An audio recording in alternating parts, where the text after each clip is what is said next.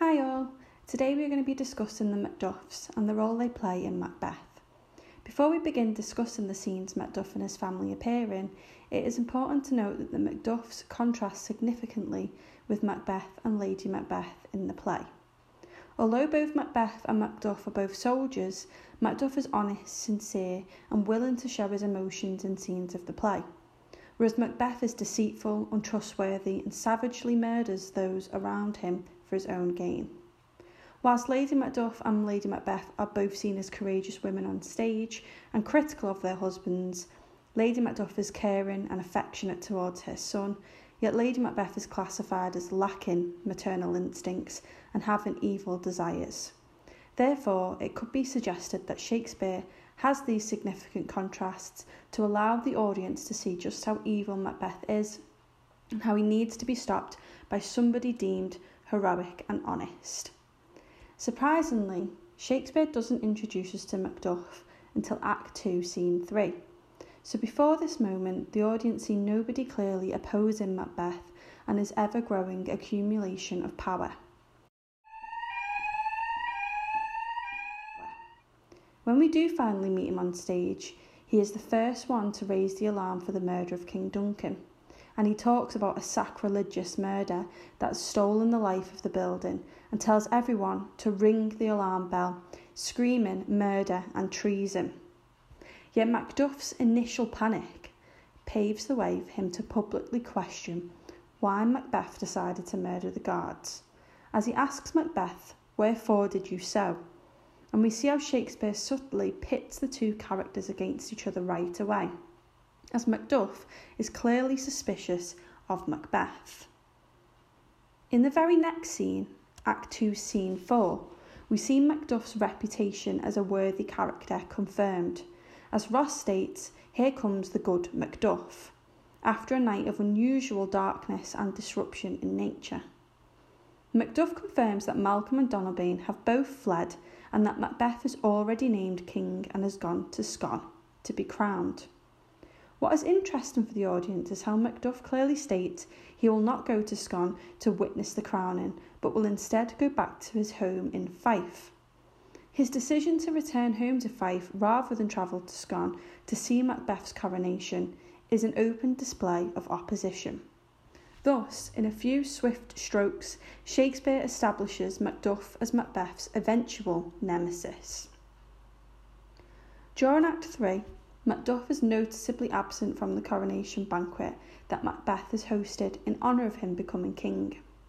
In fact, it isn't until the very end of Act 3, Scene 6 that the audience are given an insight into what Macduff is currently up to, as Lennox discusses how Macduff has gone to England to see Malcolm and beg for his aid, showcasing to the audience that Macduff has initiative and puts his country first, as he wants to see the rightful heir to the throne, Malcolm, crowned king.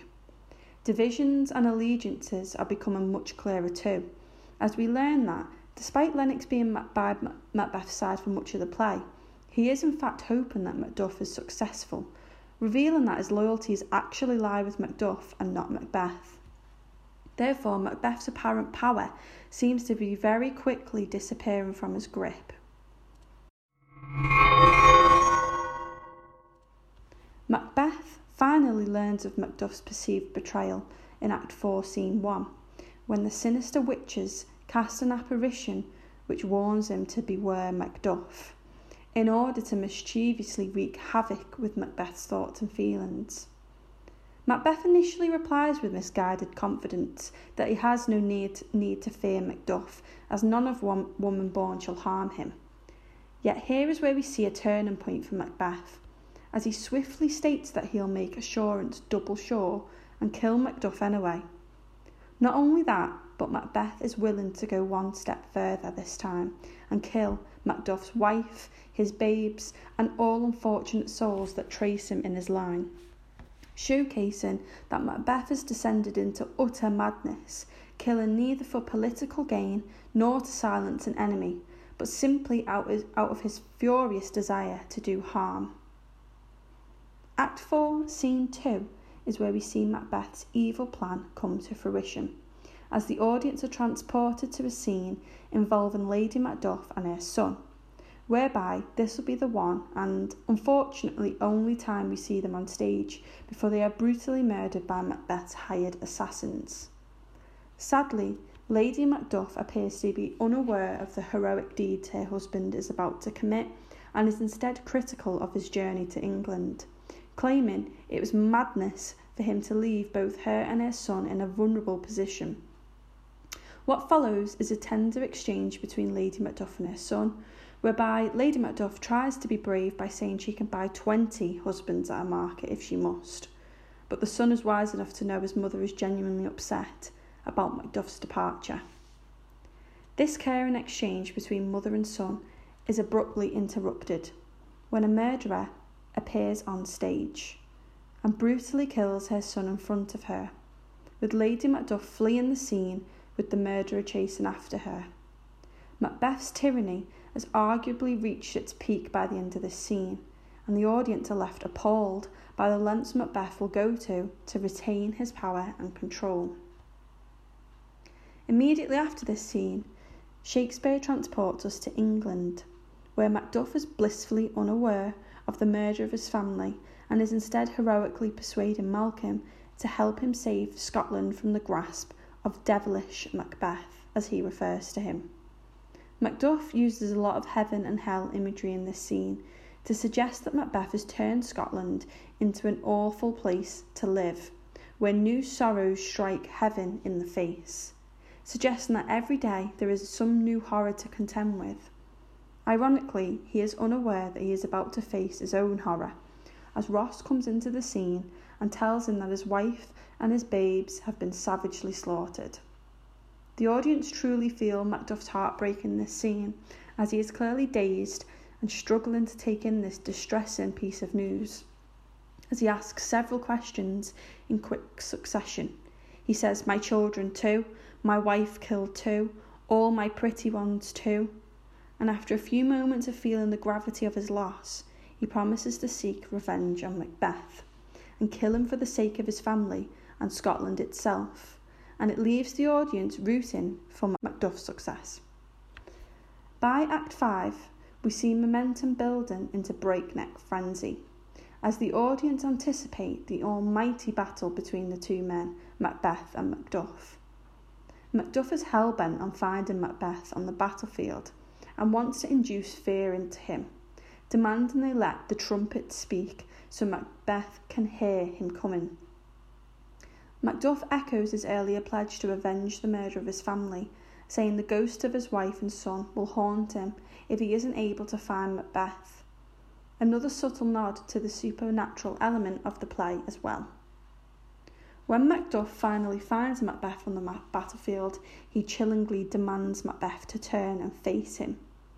Bizarrely, we initially see Macbeth appear reluctant to fight Macduff, as he states he has avoided Macduff due to his soul being charged with the blood of murdering Macduff's family. The audience are instantly left wondering whether Macbeth has finally found his compassion and regret. Macduff delivers a chilling blow to Macbeth's false confidence, as he boldly states that he was untimely ripped from his mother's womb, causing Macbeth's misguided confidence from the sinister witches to crumble as he realises they have been playing with him all along. But true to Macbeth's nature as being a powerful soldier, he boldly claims he will not yield, and a savage battle between the pair ensues, with Macduff finally winning and bringing back the usurper's cursed head.